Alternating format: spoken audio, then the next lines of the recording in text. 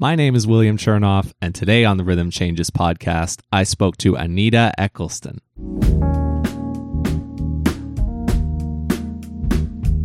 I'm meeting Anita in this conversation, although we've run in the same circles for quite a while. She's a trumpet player, vocalist, who's performing at the 2021 Vancouver International Jazz Festival that's coming up at the time of recording. That's the occasion for us talking today. For me, the word that drove this conversation was confidence. Anita has a lot of it, and she's learned a lot about it. Please enjoy.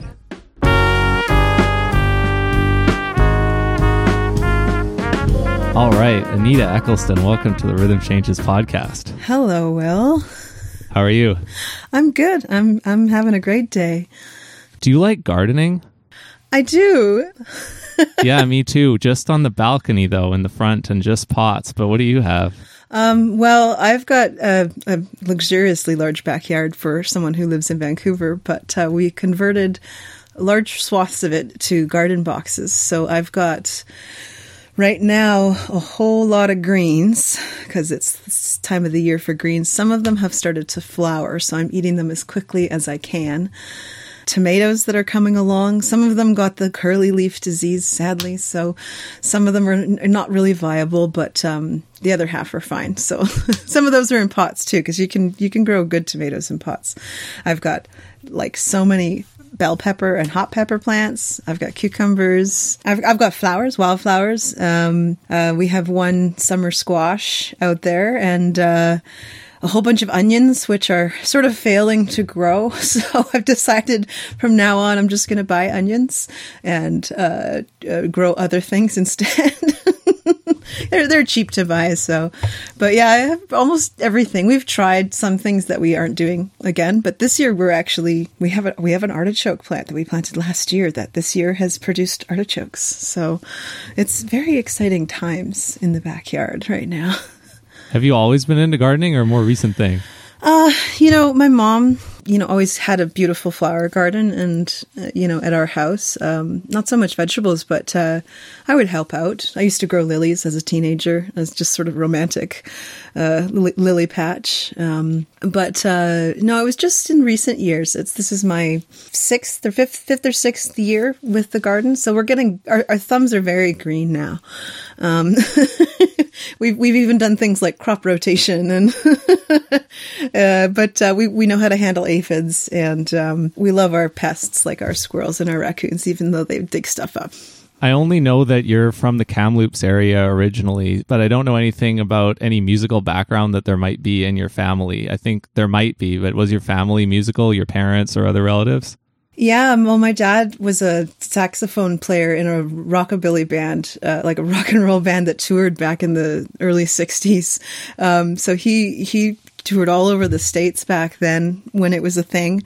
And he still plays the sax now. He and I ended up playing, when I was in grade 12, he ended up playing in a blues band with me because they needed a sax player. And I was like, oh, I know a guy. So we played in a band together. That was my first paying gig, was with that band, the Blues Jumpers. And then my mom actually used to sing country music on the radio when she was like a young woman in like rural Alberta. So both of them had music in their lives long before they met each other. One day Dad had to get a real job, if you will. And he went to medical school and eventually met my mom. She was a nurse. They got together and they used to jam by the fire up in Inuvik when they were newlyweds, playing Gordon Lightfoot tunes. And she doesn't play so much music now, although she has taken up percussion with orchestras. And like once we kind of left the nest, my siblings and I, they missed taking us to rehearsals. So they started attending rehearsals on their own. My dad is now a classical bass player and a jazz bass player as well. I've only heard one little story about how your dad took you to buy your trumpet as a young teenager, but I don't know anything else about how they directly influenced you despite their own rich musical lives. So I'm curious to know more about that. Yeah. My big brother played the trumpet in the stage band at school. And as a little kid, I saw him playing and I thought it was so cool. And there was, of course, an extra trumpet kicking around the house. So I started honking away and he got me doing my first long tones and such. And the siblings playing instruments, and we would attend music camp in Kamloops every summer. So my first year at music camp, I actually registered as a flute player. And then about a week before camp started, I decided to go back to the trumpet, and my fate was set. I joined beginner band, and they promptly kicked me out because I could already play. So, but yeah, you know, when I was basically in grade 9, I didn't make the sports teams. I was just too short. And I really loved my band teacher. She is really special. Her name is Sydney Griffith. And I realized, I'm good at the trumpet, so I'm going to lean into that. And I said, "Hey, Dad, will you take me to Vancouver to buy a trumpet?" And he was like, "Yes, I will do that." We came down to Northwest, bought the same trumpet I'm still playing. It's almost time for an upgrade, I'd say. But we bought a really nice Bach Strad 37, and its name is David. He's served me well over these years, more than paid for himself. So I've been to something like the Douglas College Summer Jazz Intensive myself, and I had an interesting conversation on this podcast with a woman named Emily Wood, who grew up in BC, but is doing doctoral studies at the Auditory Development Lab at McMaster University. But she comes out of the fiddle music culture on the Sunshine Coast. And I've worked a little bit in fiddle music education and youth groups myself. But what is it like to be in that music camp in Kamloops? Because that sounds like something different altogether. Yeah, well, it's called KISM, Kamloops Interior Summer School of Music, and it was for us it was a day camp. Although we used to keep we would have billets that would come stay with us for 3 weeks in the summer for the camp, and for me, like it was kind of like. It felt like attending high school for the first time because we were taking different classes every hour. We weren't in the same classroom all day. I was 12. I took a classical guitar course as well during that camp. But it was like a chance to socialize with people from across the province, and to make music. Like it was my first experience in jazz band, my first experience with jazz combo. We got to work with professors that were not local, so they came in from other places. My first technical teacher besides my brother was Akira Sato, and he teaches, I believe he's still at North Texas. He's a great trumpet player. Having my first trumpet lesson at camp, and then having these experiences with these jazz musicians. A lot of them had come up from the coast. I think Ingrid Stitt was one of the musicians that I had as a prof as well for combo. But you learn how to improvise. I think my first transcendent moment in a solo where something amazing popped out was on stage at the final concert for KISM. I don't remember which year it was, but you're playing a blues and you're kind of hacking away at the blues scale, and then all of a sudden this lick pops out that's got some cool ghost notes, and there's a video of me actually of this moment, and like my eyebrows just kind of go up after going, where did that come from? So there's some really good memorable moments of growth and growing through that experience. Can I hit on that lick thing you mentioned a little bit, and maybe how would you describe like what that actually is? Like what got unlocked there, and how did you learn it from? What was required, like mentors or individual practice, or like how would you share that experience in a way that a non-musician could appreciate how cool it is? There's the fundamentals, right? Like there's the knowing how to play your instrument, like when you want to play a certain note, that note will be the one that comes out. With trumpet, it's only 3 buttons, so we're reliant on our lips and our ear to hit different harmonics using the same fingering for some of the same notes. So there's the technique aspect of just being familiar with my instrument and having learned my scales and knowing the melody of that song really well. But then there's like the oral component too, which is many hours of just listening to jazz records. And for me at that age, I was listening to Wynton Marsalis and Miles Davis, and I hadn't even gotten to Chet yet. I was still very, very early days, and I was probably listening to some Metalwood too. It's sort of your ear. I felt a lot of the time speaking the language of jazz at that age, especially. And actually for many years as I grew, was like, I'd have an idea, but I wouldn't always be able to put it out there and actually have it manifest on stage, especially because on stage you have the nerves and everything. But the beauty of improv is if you put yourself out there and you are trying to do it, then eventually these little transcendent moments do appear because you know the scale you're trying to use, you know the form of the song, like you know the melody really well, you know the shape of the, like, you know, where the chords are going to lead you. And even if you can't say, even outline all the chords yet because you're still new, if your ear and your fingers and your chops all come together, that is that sort of moment where something comes out that even surprises yourself, because so many times it feels like you're sort of stuttering your way through a solo. But then when you hit upon the idea that makes sense and it just spills out of you without you realizing. It like those moments have become more and more frequent. I mean, even I still feel like I'm growing. You know, I'm still getting better at improv. It's a continuous road. I hope it always feel like I'm getting better, because, you know, then there's new territory and new chord structures and new shapes to find and new pathways to navigate. Yeah, same. Feel the same way. And the fortunate thing is, like, if you think of somebody like a Clark Terry or some other kind of person who had like legendary mentor status for decades and decades, it's like they probably felt that way. You kind of got the sense that they felt like they were always on the learning journey no matter what. It didn't stop. Mm-hmm.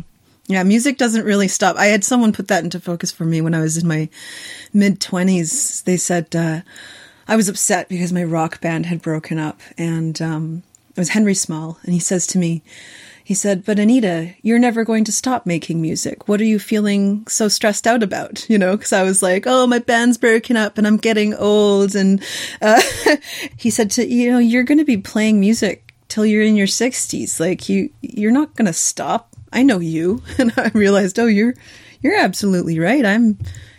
I don't plan on giving it up. Who is Metalwood?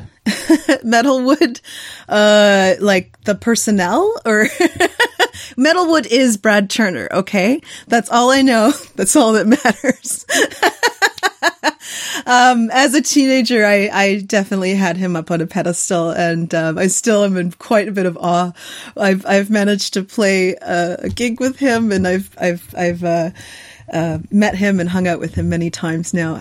But the first few times I got to speak with him one-on-one, I was definitely a bit dumbstruck. And I even did my Capilano audition back in my 12th year of high school, and I got to meet him in person then, and I was sort of gobsmacked that I was just auditioning one-on-one for him, and I didn't end up coming to Cap. I went to McGill instead. I just had the allure of the international city and the East. But I'm glad I made it back to Vancouver, and this is my home now. So it's great to be here. But yeah, for me, Metalwood was all about the Brad Turner. I'm a little biased with trumpet. Had you been to Montreal at that time before you enrolled and went off to McGill? No, I had not. It was new. I did, like, I took French all the way through, so I thought I would be fine. It's a different kind of French there than the French that I learned in school. And eventually I got pretty good at it right before I left. But I wanted to go somewhere far and somewhere with a really good program. And I didn't even know how great it was going to be until I was there and I was in it. And, first year is so intensive. And then second year and the third, every year was successively more intense, yet you started to feel like you understood stuff, and you're definitely a part of the sort of the McGill family. There's a lot of wonderful musicians that come through that school. Some of them only for, a semester or two. I remember when I was in first year, Regine from Arcade Fire was in classes with me. She was doing vocal transcriptions and stuff, and she went off and they formed their band. And, by the time I had graduated and moved back to BC, they were, really started to make a really big name for themselves. So it was a really cool time to be in Montreal. Like my bass player that I play with here, he actually had graduated the spring before I came in. So we had just missed each other, but now we've been playing together here for years, actually. That's Graham Clark. Yeah, we actually just had rehearsal today for the Jazz Fest. So I'm just coming home straight from that. So I'm pretty happy right now, just having played music for the first time in over a year with my band. It's like kind of, I'm on cloud nine a bit. Who else is in that McGill family of yours to this day, or that's had a long impact on your life since you were there? Well, like dear friends that are still in Montreal is like Al McLean, saxophone player. He's one of the funniest people I know. And when I was back there on tour a number of years ago, he came out and we ended up all going out and having some microbrew and having a big catch up afterwards. Andy King is one of my trumpet playing friends. The Doxas brothers are my boys.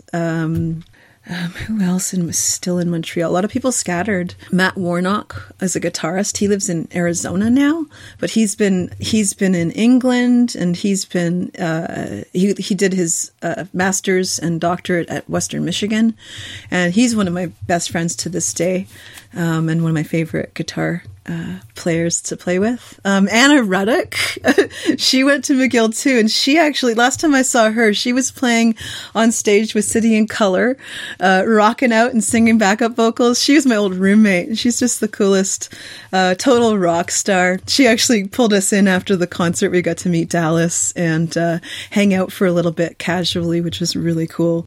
Did you feel like you were in this Montreal music scene that was holistic and had a whole bunch of genres and the same people who participate across them, and you felt like you could participate everywhere? Did it feel wide open in that way? The jazz scene in Montreal is interesting in that, you know, there's the French side as well as the English side, and then there's people that play on both sides. So like as a fresh out of university graduate, you know, I did a lot of performances, but they were kind of scattered in a way.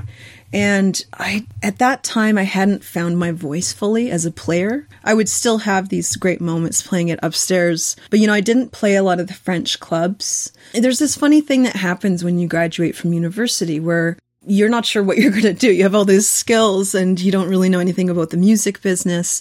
And so I definitely sort of came to a point where I wasn't playing very much. And I didn't have a lot of confidence for jams, which, you know, I feel much better about now. But at that time, I felt more shy. I did try, but, you know, confidence is a hard thing. And when you're kind of at that awkward stage with your improv and your peers are just that much better, it can be really challenging. And so the city was hard on me to a point, to the point where I just, you know, a part of it was I really just missed all of my family in British Columbia. I missed the mountains. I just had too much of the concrete at some point. And, you know, I was working at a sub shop and I was just not really playing music. I was doing a little bit of writing back then, but I had done my first show with original music, and it was the first time I'd ever gone home from a show and felt kind of bad. And it was just because I'd put so much personal stuff out there and only like a couple of the songs were good. So it was this interesting vulnerability. And then, you know, the sort of like, I don't know, 23 was a hard year for me. And that was the year I returned back to BC. And then I fell into like the orchestra, and I was playing with the big band, and I was in Kamloops. I was in demand all of a sudden in a way that in Montreal, it had been very hard because of the language barrier to build up deeper personal relationships. And also to have, you know, to get a house gig that lasted was a tough thing. So yeah. And the other thing was, as a grad, you know, a lot of the people that I played with had moved away. You know, a few people stayed. And that, like, those years that I stuck around Montreal, I played with so many great guitar players, because I would just, you know, I have my music, and if I couldn't get one guy, I'd call another guy. So I ended up playing with a lot of really cool players. But in the end, I just felt like, you know, the best move for me would be come back west. And it was a good decision. I love visiting Montreal, but my heart is here now. So it sounds like you graduated, but you stayed for a little while. And then after that, you went home to Kamloops. And then after some amount of time, then you came here to Vancouver. Yeah, so in Kamloops, like, it was sort of like a rebuilding and also growing musically. Like, I wrote more songs. I had this rock band and I started writing songs with them, and that improved my confidence. And, you know, it wasn't without its ups and downs. You know, it's one thing I learned is to only work with professionals, because it was a garage band and it was dramatic. You know, when a band really breaks up, like a band like that, it feels like a real breakup, and like a relationship breaks up. And, you know, it wasn't without its ugliness. And I learned so much from being a part of that group. Some of the songs that I wrote for my first album, like that ended up on my first album, I had written when I was with those guys. But of course, adapting them to my jazz ensemble was a different sound completely, and actually a more mature take on some of that stuff as well. But you know, it was a chance to grow as a player. Like, my classical chops went, you know, through the roof, because I'd always been good at classical, but I majored in jazz at university. So the playing in the orchestra for 5 years, I played monumental repertoire, and I learned how to do all the extended techniques that I hadn't learned before, because I felt, you know, as a cocky 16-year-old or 22-year-old, that I didn't need them. I didn't need to double tongue, but now I can, you know, I can triple tongue and double tongue and do all the things. And so it made me more well-rounded. You know, and also at that time, I started to learn, how does the music business work, and how do I make an album, and what is copyright law, and what is that all about? And this was during the time when MySpace was really popular, and we were able to platform ourselves in a different way as a DIY musician. And so things, you know, and Facebook was new. You know, you create an event on Facebook and invite people. They actually showed up, because it was like, whoa, there's an event, you know? So there was this funny, transitional time, but it was also an awkward stage for music, because digital streaming platforms hadn't come into being. Distribution was, I mean, we had distribution, but we didn't, you know, like CD Baby was new. Everything was new. And, you know, I can't say everything's better now. It's in a lot of ways worse. There's not a real way to make money at recording anymore, except that you have to make records, and so that you can build audience and you can tour. How would you describe what you know about the business now, and the lessons that you've learned that are relevant to what you do now?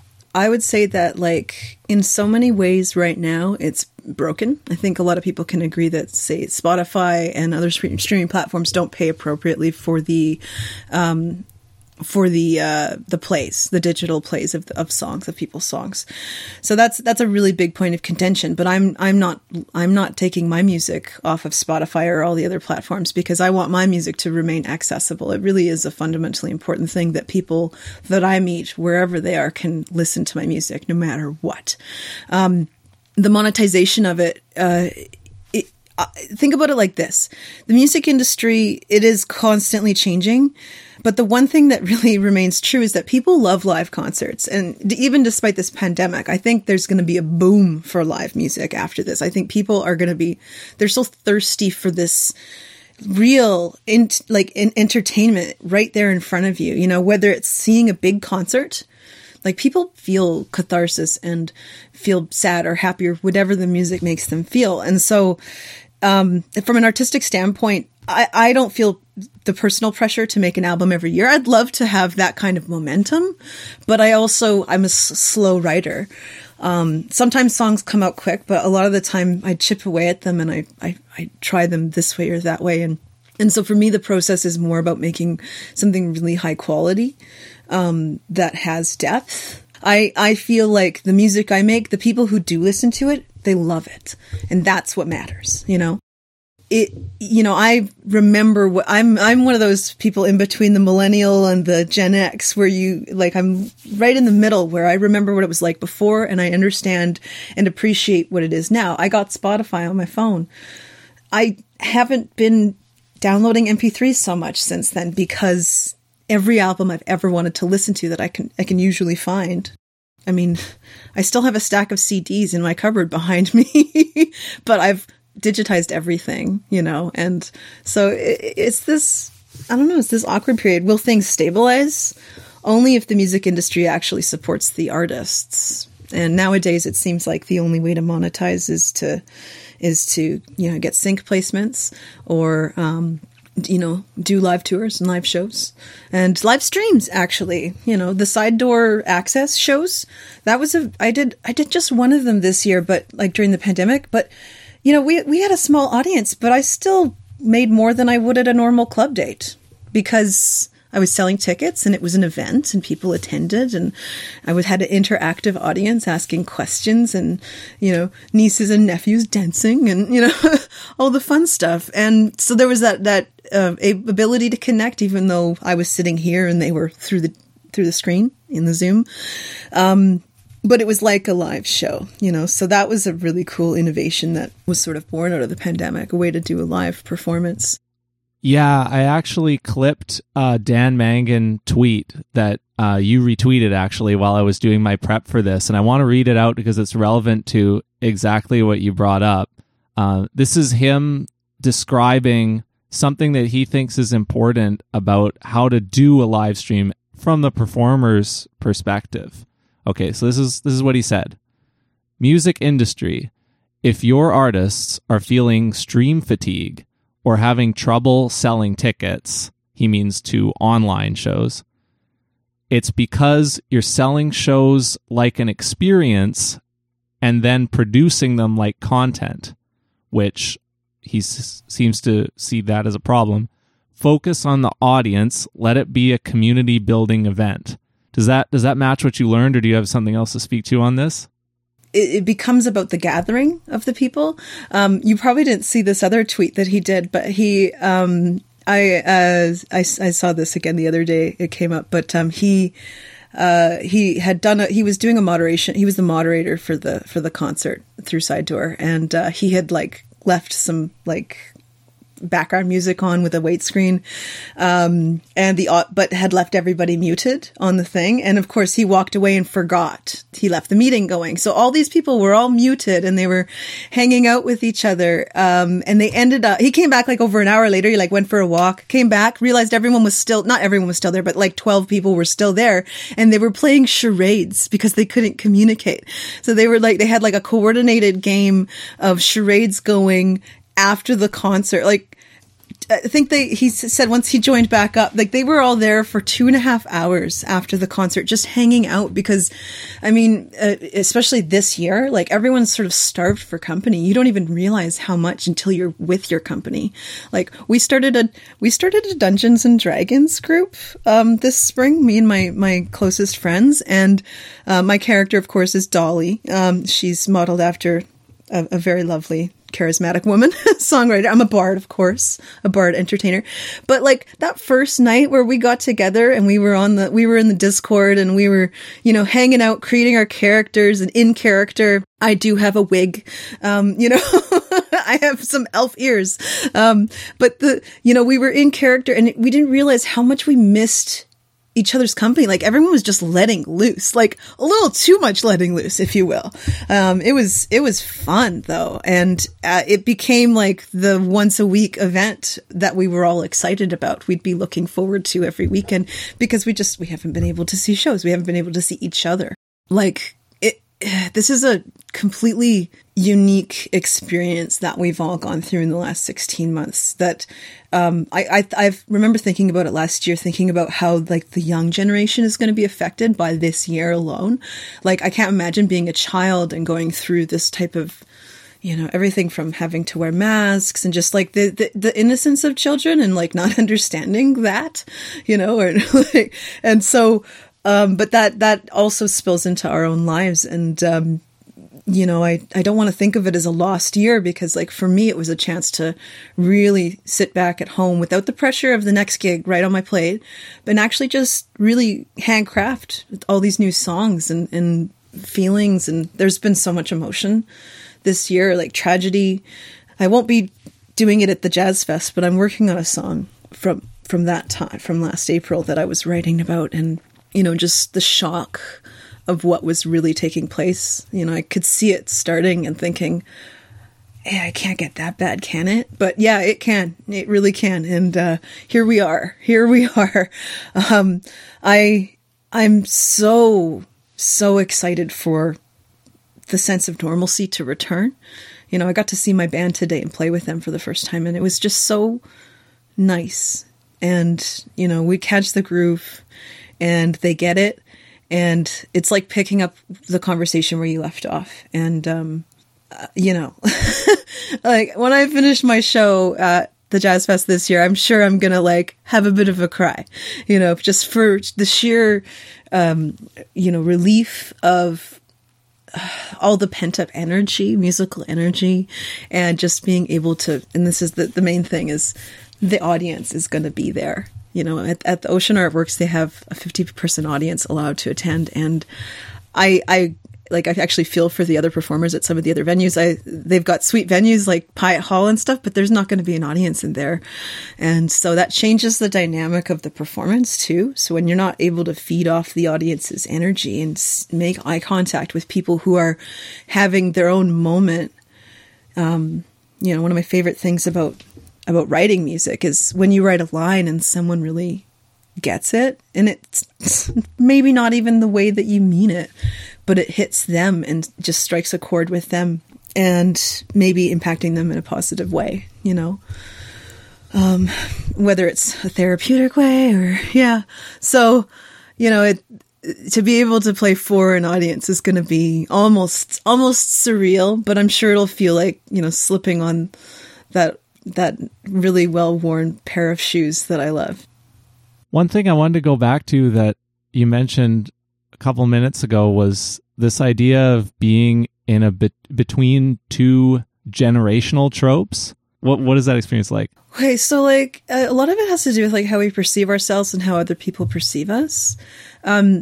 Like one of the things that I grew up with was no cell phones. Like, I mean, I guess in the 80s they had cell phones, but no one I knew had a cell phone. My dad had a pager, you know, and it was like an old, like, made the weirdest analog noise kind of pager. Like it was this big. It was quite large. You know, so for me, like there's this ability to unplug, because that was my childhood, was playing in the dirt and, you know, building dams for the person washing their car down the block as it comes towards the thing, you know, like collecting bugs. This was my childhood. I grew up, I was in high school when Much Music was having its heyday. You know, Radiohead put out OK Computer when I was in grade 10. It was a good time to listen to, you know, music. But we were buying CDs. And so I'm also of the generation that listens to whole albums. I'm all about listening to the entire record. I don't love one-hit wonders. My least favorite albums I bought back then were the one-hit wonders, and those songs are still on the radio today, like ironically. You know, generationally speaking, I also had the internet. I got, you know, I still have my old Hotmail address, and you know, I had an email address back in '96, and so we had, you know, I got to watch the internet kind of really become what it is today. And, you know, now it's a lot of it is sifting out the noise from the good stuff. And like, I do prefer Twitter, the community on Twitter, just because it's a little bit less about your own personal stuff necessarily and more about conversations. And I don't even post a lot, but I do read a lot, and I do find some pretty funny stuff that I sometimes will retweet. But you know, going back to the way you're perceived, and you know, I can't imagine what it'd be like for someone of your generation where, you know, there's a lot of like pressures, you know, to be cool on Instagram, or to like social media being a part of your generation as you're coming of age. I can't imagine what it would have been like to be a teenager and to be concerned with that post that someone made. You know, what we had were, you know, the phone trees and the rumor mills, and the, you know, people would gossip at school, but like it was a different.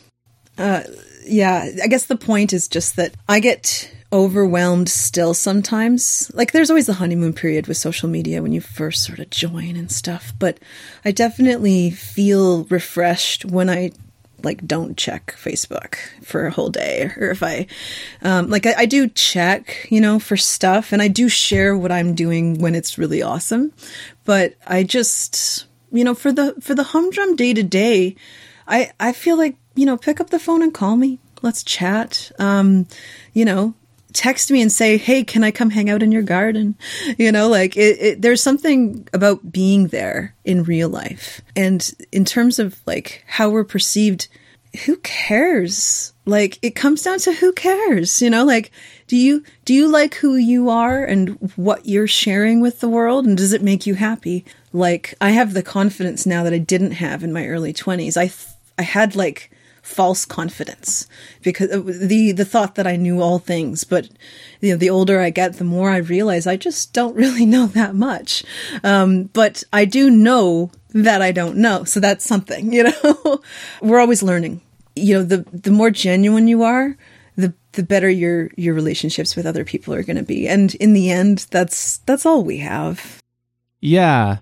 Now I'd love to hit either album or any recording project that you have in your catalog already. I'm thinking particularly of So It Goes, but you could talk about any of them and what the big lessons you've learned from producing your projects that you've already done and how you reflect on the experience of making them now and what they brought you. I want to hear more about that. Cool. Okay. Yeah. So It Goes. Let's talk about it. I got a good tax refund, so I decided to make a record.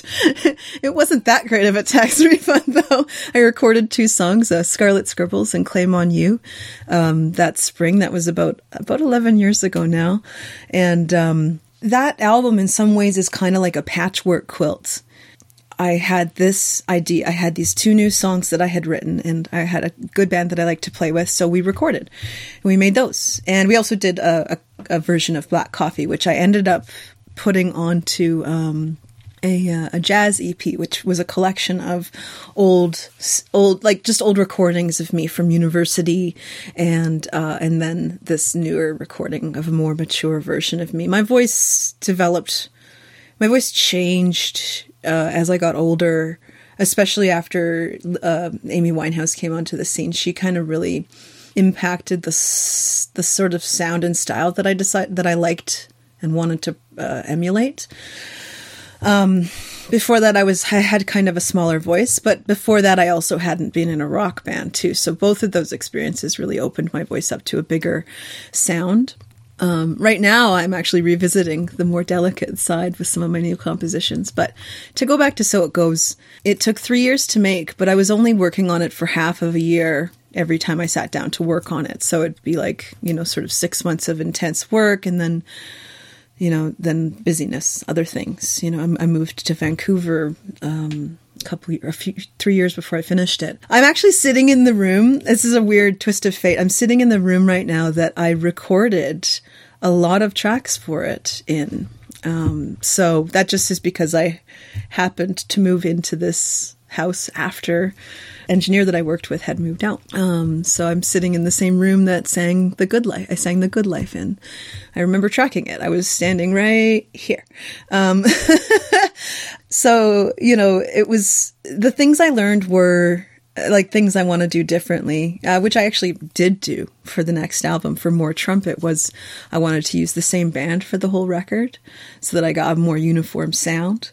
Because I ended up having 23, I think, different musicians on So It Goes that I played with. 3 or 4 different guitar players, at least 3 different bass players. But then, I'd bring in a keyboard player for this one track. And so, like I said, it was like all the songs were handcrafted and made with love, but also they were kind of my first attempts at songwriting as well. So, I think of most of them as growers. Like, it's hard to say, oh, that's the hit single off of that album. That's the other thing, is that, it's a strong album that takes you on a journey from beginning to end. And it has a really good flow, but it's not sort of a classical pop album where you have like this one song that's like, hit central, and I do want that. Like, I would love for a song to be like someone's new favorite song. So, those are songwriting goals, I guess. I keep writing good stuff.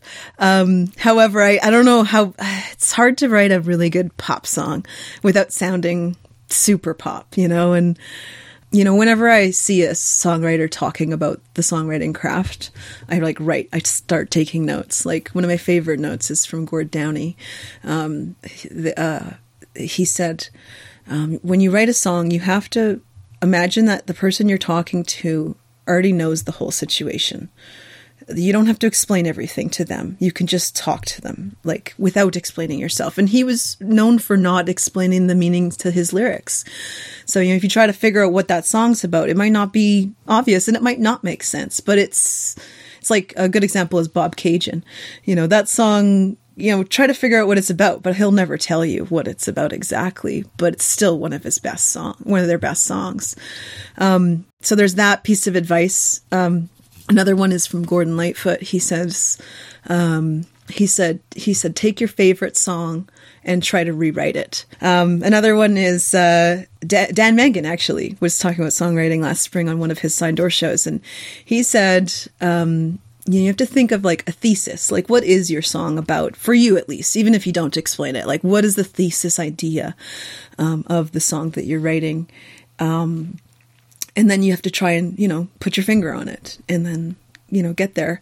I always think of Emily Carr saying, think a thing and then draw a circle around it. So it's really just about letting yourself go and letting that creative process kind of come to you. You have to carve out time. That's, like I said, one of the things that's been a blessing for me this year is just being able to have the time to sit with my ukulele and my pet bearded dragon and in the sun in the garden and let my thoughts swirl around until I can find some sort of words to put down on the page that describe those feelings, and then also, coming up with a great chord structure and then trying to find the melody hidden within it. Because, like, I wrote a jazz song this year that I'm going to play at Jazz Fest, and it's got some pretty classic, almost like trope like chord structure devices, like a one, to a one diminished to a 2-5, and it's just like, but the song is called Walking in Circles. So you're kind of stuck in these little loops in the song, and then finding a melody that hasn't already been written over a structure like that is another challenge. So, I ended up doing actually a little bit of word painting with the lyrics, which was really neat because it's like the melody will be following what the lyrical content is. And so that one I'm actually really proud of. It's really hard to write a jazz song, I think. And at rehearsal today, the bass player is like, hey, why don't you make that chord dominant instead? And I was like, yes, I should do that. That is a really great idea. Thank you. He gets a cut now. 20%. Yeah, exactly. It's exactly right. So it's funny how the process is different. Every song I write has a different process. But yeah, from So It Goes, I learned that I wanted to workshop the songs live before I record them, because some of the ones I recorded on that album turned into different things live in the years that followed. Like the epic vibraphone solo on Lovesick that never made the album because we'd already recorded the tracks years ahead of time. Stuff like that. You mean specifically performing them in front of an audience, right? Not necessarily just more rehearsing. You won't always have that option, I think, when it comes to performing for an audience, like new material. But I think there's something to be said for trying stuff out in front of an audience and just sort of seeing what the reception is. And a lot of the time, especially as a jazz musician, we don't get a lot of rehearsal time or 2 weeks in the mountains to record an album, like unless we're at BAMF or something. So a lot of the time you are testing the water on stage because that's all you get. You don't get a rehearsal. You just show up on the night, got charts, and then you guys do it. We rehearse for Jazz Fest because it's special. Lots of new music for this show. So, but a lot of the time there isn't that opportunity, but finding the right treatment can be difficult for a song. Do you know much Radiohead repertoire? Yeah, my favorite Radiohead album is Kid A. My second favorite is probably In Rainbows. My third favorite would probably be The Bends. I get OK Computer for sure. It's just not it didn't ever really snap for me. So those other ones maybe did more, even though they're all very different. So it's hard for me to kind of pick my favorites. I think Kid A was the most memorable statement album. And then In Rainbows, the whole distribution of In Rainbows, I was 12 when that happened. So that was out there in the world before I started my career. So I saw like the aftermath of the way they released the album Pay What You Want at that time before those tools were available to more and more people. And so it made sense to me, kind of some of the things that followed that. And I credit the memory of that album coming out at a particular point for me for that. Mm-hmm. Yeah. Okay. So Kid A is my what do you call it? Desert Island Disc, for sure. Best when paired with Amnesiac. Just tape them together. They were supposed to be a double disc anyways. They only did 2 so they could get off their label. I totally agree with that. In Rainbows, yeah, there was so much innovation going on with the distribution and also just like the content. I remember covering 15 Step back then and just rocking. For me, the reason I brought it up is because the last track off of their last album that they've released, hopefully not their last album, is called it's called True Love Waits. And are you familiar with that track? Yeah. Yeah. So that song, he wrote it in the 90s. And they performed it live here and there. There's an acoustic version on their live album, but they didn't release it for a long time. They kept trying to record it, and they just didn't quite get it. Not quite there. So when they finally did, it was, and the fans knew. The fans knew about the song because it had made the live record, and they had performed it live over the years as a guitar song. But the final treatment, of course, is as a piano song, and it's so beautiful. And you know, when it first came out, there was a health scare in my family and I was worried for my mother. And I remember feeling like just so much, like it's not relief. It's hard to put your finger on that emotion of feeling stressed, but then hearing such a beautiful and such a sad song and it making you feel better. Like that concept is a universal one. I think a lot of people can get that. But yeah, it took them a long time to find the right treatment for that song. And actually, I love that album too. A Moon-Shaped Pool is dope. It's, if you haven't dived too deep, it's definitely a worthwhile one.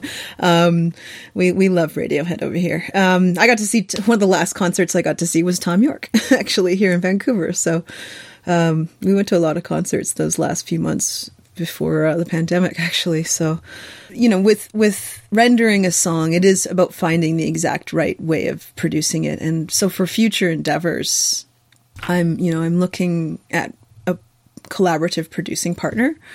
They do more like hip hop stuff. And, I like a lot of music, even popular music. And so I want the sound of my next record not to be a jazz album and not to be a little bit of this and a little bit of that and a little bit of, but to be like kind of like some sort of culmination of all of the sounds kind of put together in one package with enough uniformity that it feels like an album that was recorded on the same day with the same people, but also enough, sonic contrast that it represents all the different layers that I can produce, whether I'm playing ukulele, trumpet, singing. I've got an effects processor for my ukulele. I even bought a loop station, so I'm doing some things, and I'm interested in also collaborating with some hip hop artists if I can pin some down and, doing, well, first of all, the journey to find a single. A song that really sort of stands out amongst the rest. I feel like they're all really strong, but so, got to find that rehab song, the one that really just like punches through and goes, oh yeah, no, I'm amazing. Get on board this train. The A train, it's a good train. I like to have fun and laugh, and I like good music with good lyrics, and I like instrumental music too. Like I love, one of my favorite things about Jazz Fest is just seeing all the shows and listening to all the improvisation, whether it's like more modern free improvisation or just like people shredding jazz chords. I'm also really excited to produce a record with my sister. She's moving to town, my twin sister, and we have a band called Girl A, Girl B. We wanted to call it Morning Bell, but the name was taken. So we chose Girl A, Girl B because those were the names on our bracelets as babies in the hospital. She's Girl A, I'm Girl B. And also Kid A, right? It's just like our little winking at that awesome album and the influences. And so it's more of a cover band at the moment, but now she's going to be here in a week and we're going to spend the summer writing songs and maybe try to produce an EP for next year. In the meantime, I'm going to be spending time with my digital audio workstation and producing a Christmas EP for next year. I wrote an original Christmas song last year, but it was a little late, so I decided to release it for this coming year. Christmas comes around every year, so and then I'm going to put together some fun takes on some wacky takes on some of the more traditional carols, and just put a little release out there because it's been a little while since I've given my audience anything to listen to that's new. And then we start the recording process for a lot of these new songs that I've been writing. And like I said, I'm working with a producer and maybe like hitting up some styles I haven't necessarily hit up yet, like the more hip hop side of things and just some really fat beats if I can find them. And so, I like to make music that makes people happy. Looking forward to seeing you around Jazz Fest to whatever extent that happens to be possible. Gosh, I have no idea, right? Yeah. Well, there's these live shows, right? So I've got tickets to some of mostly just the free Granville Island stuff. That's what I would always hit up at the very least. So I've got tickets to a few shows. I got tickets to Crystal Dos Santos, Marianne Chetta. In other years, I will literally stop teaching abruptly when the festival starts and like be at shows all day, every day, as long as I can stand it. And then I come home and like let my hair down and I try to get some sleep before the next set. But like in 2019, I saw 44 shows. Like, it was amazing. It was a really good festival. I didn't even play that year, but I just saw all the good music that year. But it was cool because coming home after that, I was teaching after the festival. I was teaching a jazz lesson and we were doing some improv, and some weird, cool things came out of my trumpet that I was like, what? Like we were talking about earlier, I didn't think to myself, I'm going to play this scale and this chord and then arpeggiate there and then put a triplet in it. I didn't think of any of those things. My ear had been so exposed to so much cool, improv that something unique popped out because I had been saturating myself with it. And it is, for me, it's like my refreshing time of year where I oversaturate myself with jazz and then I catch my breath for a little while and just sort of ride that high through the rest of the summer. Oftentimes, in the summer, I'll be doing all kinds of gigging with the mariachi band. We went to LA a couple years ago and Mexico the year before. So there's, summer brings different adventures and usually more gigging than teaching. And I'm kind of hoping to phase the teaching out a fair bit, although it was the thing that kind of saved me this year when the pandemic hit. I still taught the whole way through when the gigs dried up, but I really want to get to a place where I'm just writing, producing, touring. I know that in the middle of all that, there's also grant writing and, there's all these other things that you have to do to make the wheels turn. But I think the older we get, the more focused we get on how we're going to do it. And I'm definitely honed right in on the songwriting right now. Thinking a lot about, like I said, Dolly Parton. She writes a song, she gets an idea, she just writes it down right away. And I love that. Can I ask you about Pledge Music? Sure. Okay, so, if you go to pledgemusic.com today, of course, or any time in the last 2 years, what you see is a winding up order was made against pledgemusic.com Limited in the High Court of Justice on 31 July 2019. Whoa, a winding up? What does that mean? Oh, so do you know about this? No. Okay, Pledge Music went bankrupt. And so everything's offline for them. There was some shady stuff going on there. I'm not clear on exactly what it is. Ooh. So I don't have much insight into that, but there's probably information out there. in the news and podcasts about what happened to it and why it is no longer a thing. But you did a campaign there. I did. I could not learn anything about your campaign because they took the whole website down. So what kind of nuts and bolts can you share about your campaign? This was for So It Goes. Yeah, for So It Goes. Yeah, we ran a successful campaign. Okay, so, retrospectively, I might have been done better to do Indiegogo because I think they took less of a commission. But the commission was kind of, that was the one thing I didn't like. It was kind of high, but it was. It's 15, right? Or is it more? Well, was, I guess. It might have been 15. Yeah, something. And, we're talking about 7 years ago. So I'm like, I'm trying to remember. But what I do know is that it was kind of intense. You go through their sort of little process of creating your different you've viewed an Indiegogo, I'm assuming, or a Kickstarter. So there's different sort of price points where if people donate this, they get this. And so I had all these different tiers. One of them was like, one of the more fancy ones was like the handwritten songbooks of all the songs handwritten out for you to play along with, which, only my sister redeemed. But there was, I was selling trumpet lessons, and I was one person redeemed play a round of disc golf with me. So when I was up in Kamloops, I played a round of disc golf with that person. And, so I got kind of inventive with my prizes. It's a lot of people, they had good advice. Like, most people would pledge about $25. Some people will do more and some people will do 10. So make the base level $1 and the $25 options really good options. And then other people will do different things. So it was intense, and you had to make your goal. So if you didn't make your goal, you didn't get the money. And I think everyone would get refunded at that time. I don't think they would keep it. I think they actually don't get charged. Like, the credit card info gets retained and they don't get charged unless you successfully complete. That's how it works exactly on Kickstarters. Yeah, I think it was something like that. But honestly, it was a little intense. It was a lot of work for, and it was good. I mean, I got the funding. What was your goal? My goal was 4,000, I think. Oh, nice. Yeah, and was that what my goal was? Yeah, something like that. Like we got close, and then I had one pledger come and, tip me right over the scales. So I think I still owe them trumpet lessons, but they never cared to redeem. So it's like some of those things are kind of funny that way. People just want to support, and they think it's funny.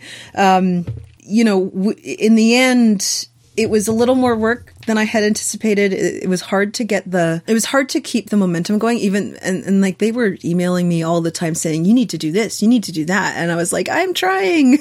Who, Pledge Music or your actual supporters? No, Pledge Music. Oh, wow. They had like a whole program where they wanted you to reach your goal because that's how they make their money, right? So they had the reason I chose Pledge Music was because it was more geared towards specifically musicians making albums. And at that time, it was really, really difficult to get any kind of funding for recordings. Now that we've got Factor, and I think Factor was around back then, but the eligibility was different. The system has been completely overhauled, right? Factor's been around since the 80s. Yeah, exactly. But you had to have like proof of a certain amount of CD sales to be even like kind of considered and all this stuff. But now they've got the new system, and it's a little complicated to use.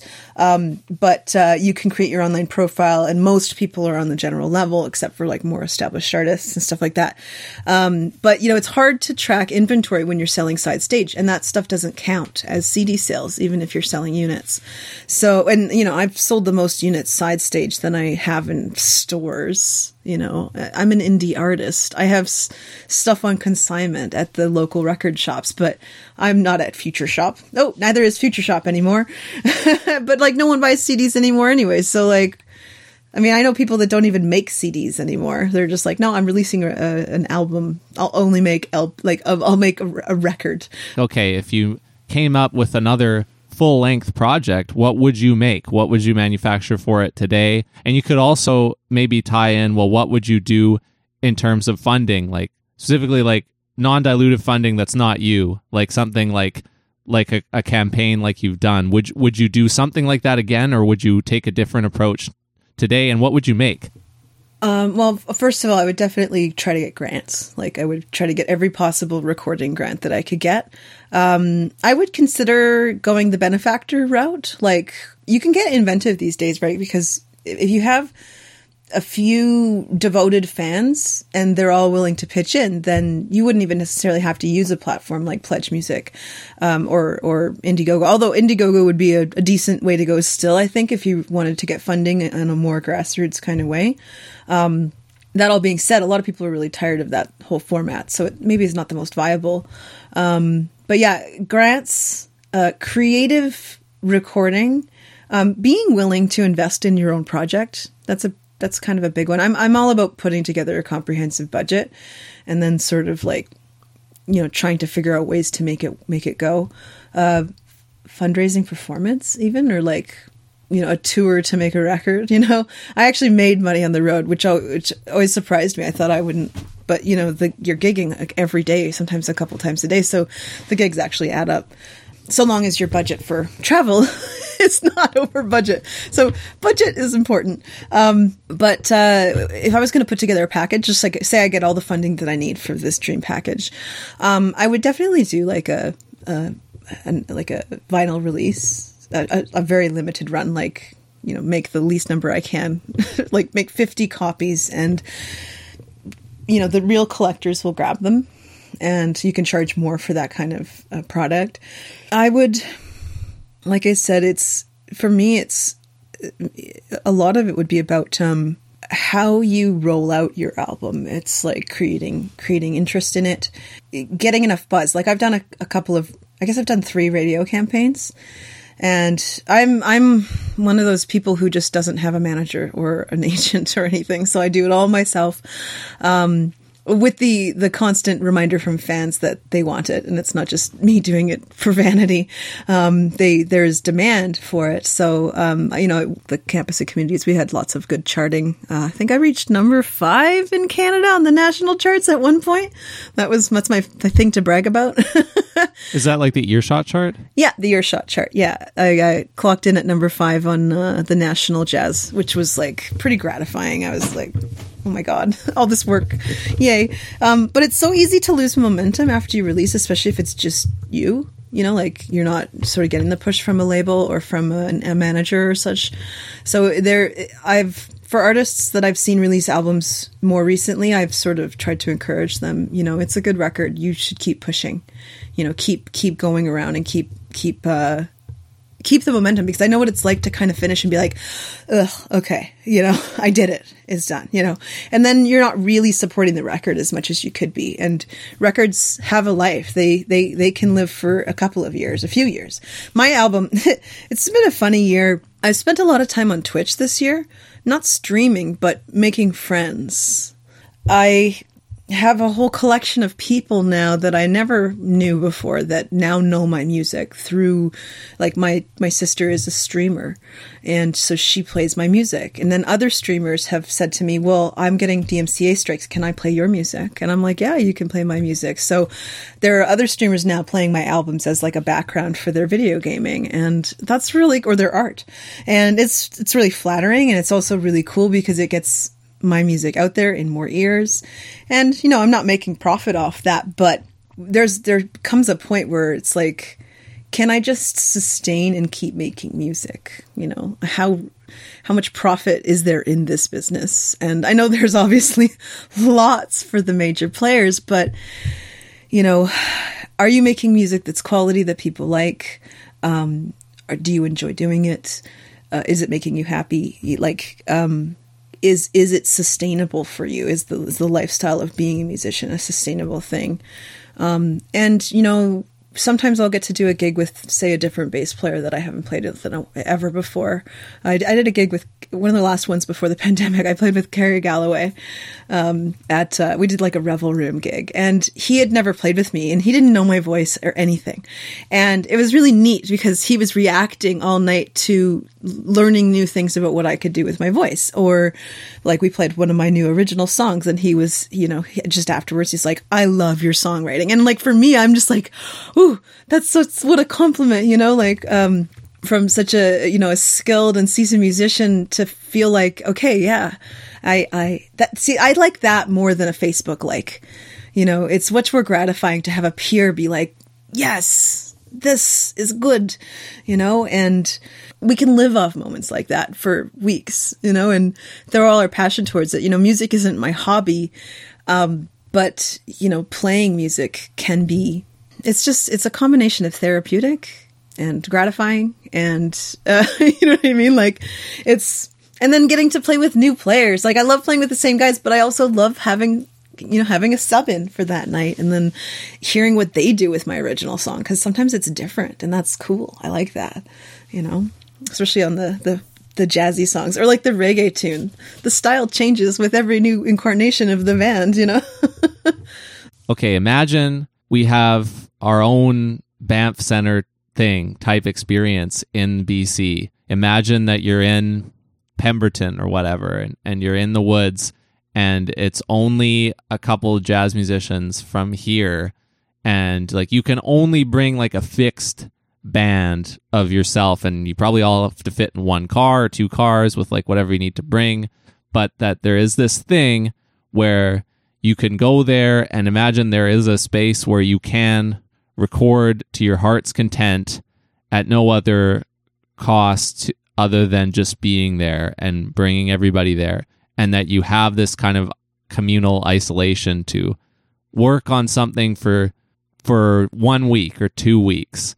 What would you do, and like how would that be different from these other things that you've done? Well, the question reminds me of Radiohead getting together to try and make Kid A. And they all had a bunch of new toys. And the first couple of days, they were all just reading manuals to all these new gadgets and gizmos that they had bought. And they didn't, some of the members of the band wanted to make another guitar record, but some of them didn't. Like Johnny did not want to make another guitar record, neither did Tom. And so they had their bits and bobs, bits of all their little things. I'm just like talking, like samplers and voice modulators and, Owens Martineau. And they had that isolation to create. And I think I would like to bring in not necessarily a set of jazz musicians, but actually like somebody who makes beats and just a really sick bass player for sure. Definitely just like, give me Colin Greenwood, please. Everybody just needs a really good bass player. Just I'm not stroking your ego. I'm just telling you how it is. It's probably one of the most important roles in the band. And, but the experience would be to try to find the new sound. No. So it's like a Mighty Boosh reference, but really it is about finding a new sound, something that elevates but draws from the old, but sort of takes the sound of an ensemble to a different level. I wouldn't want to make the same old record. One of my favorite bands that came out of a Banff situation is Brasstronaut. Do you know Brasstronaut? Yeah, and like their music is really hard to pin down. Like what style is it? Right? Like those guys are all so different and yet they're brothers. And they come together and they make these extraordinary records. I don't know if or when there'll be another one. Maybe one day. I got the pleasure of playing with them. And so I got to be inside not only the rehearsal space, but inside the songs as they were happening on stage instead of bopping in the audience. And like that experience was really special. Sam is the clarinet player and EB player is a dear friend. And they knew that I come to all their shows. So they invited me to come be on stage with them and play my trumpet. We had 3 trumpets that night.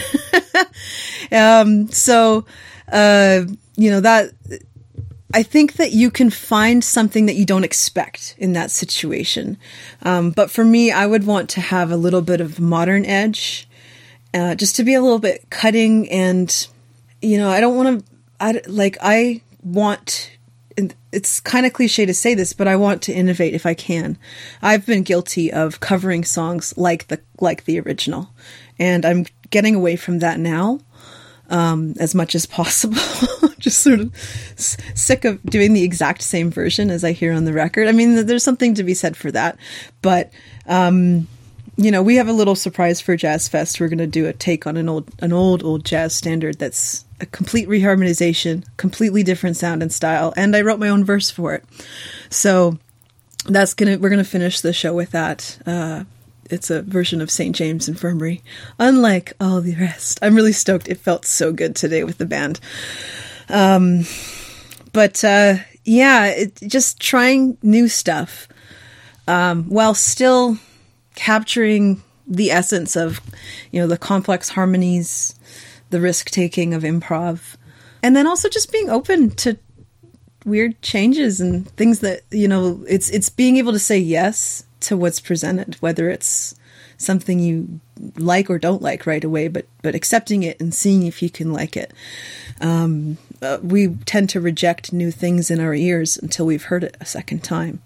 And, that's the best kind of song, right?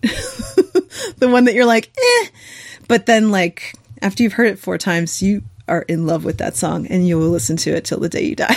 So, growers are worthwhile, but, I'm not opposed to making sort of like higher art, exploration music.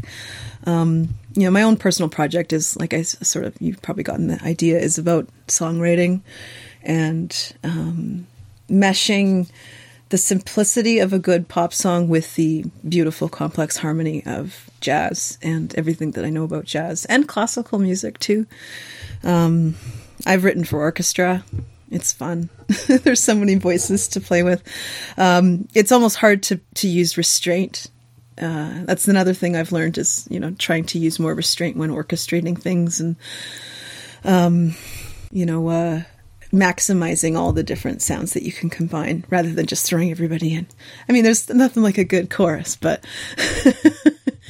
I think we need the full 2 weeks here so that we can think through all this stuff. Yeah. It's true.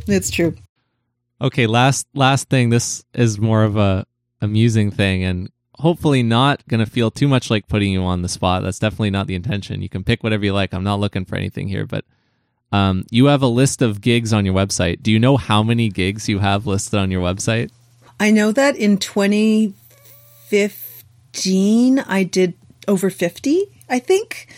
Can I tell you how many it is total? Because it goes back many, many years. I just copy and paste into Excel so I could see how many lines there are. Do you know how many gigs in total? I don't know how many in total, but I do know that I've got all of them there. That's my archive right there that you just did. Well, how many? 294. Wow. And like, there was like a year where I didn't gig and that's cool. I know there are some people who have done many, many more than that, but that's, I'm very at home on stage. I feel good in front of a crowd and I'm very good at improv humor on stage too. So I like to make them laugh as well as, Is that what you call it when your bandmates make fun of you? It's all about how you respond. My guitarist, Andrew, and I have a game. We try to crack each other up, and whoever can successfully crack the other person up wins the night. And sometimes I'll say something that just, tickles his funny bone, and he can't reply. He just starts laughing. And sometimes it's me that just loses it. And I think, in the end, it's actually, it's the rapport between you and your bandmates that can be the charm factor for the audience. They feel like they're part of your like little conversation, and they are. They're right there, and I love it when someone will shout something from the crowd. And if it's not something nice, I've got that covered too. I've handled a heckler or two, even the loving hecklers. Well, I'm really looking forward to hearing you real soon at the Jazz Fest, and I know it's going to be a wonderful time. And thank you for taking the time with me today. I really enjoyed this. Oh, my pleasure. If you like this podcast, subscribe to get more from wherever you listen to podcasts. And if you really like this kind of thing, please enjoy our work at rhythmchanges.ca. That's where you'll find people like yourself telling stories about Vancouver, BC's music community. You can support us directly at patreon.com/rhythmchanges. We're funded entirely by people like you. Thanks again, and we'll catch you next time on the Rhythm Changes podcast.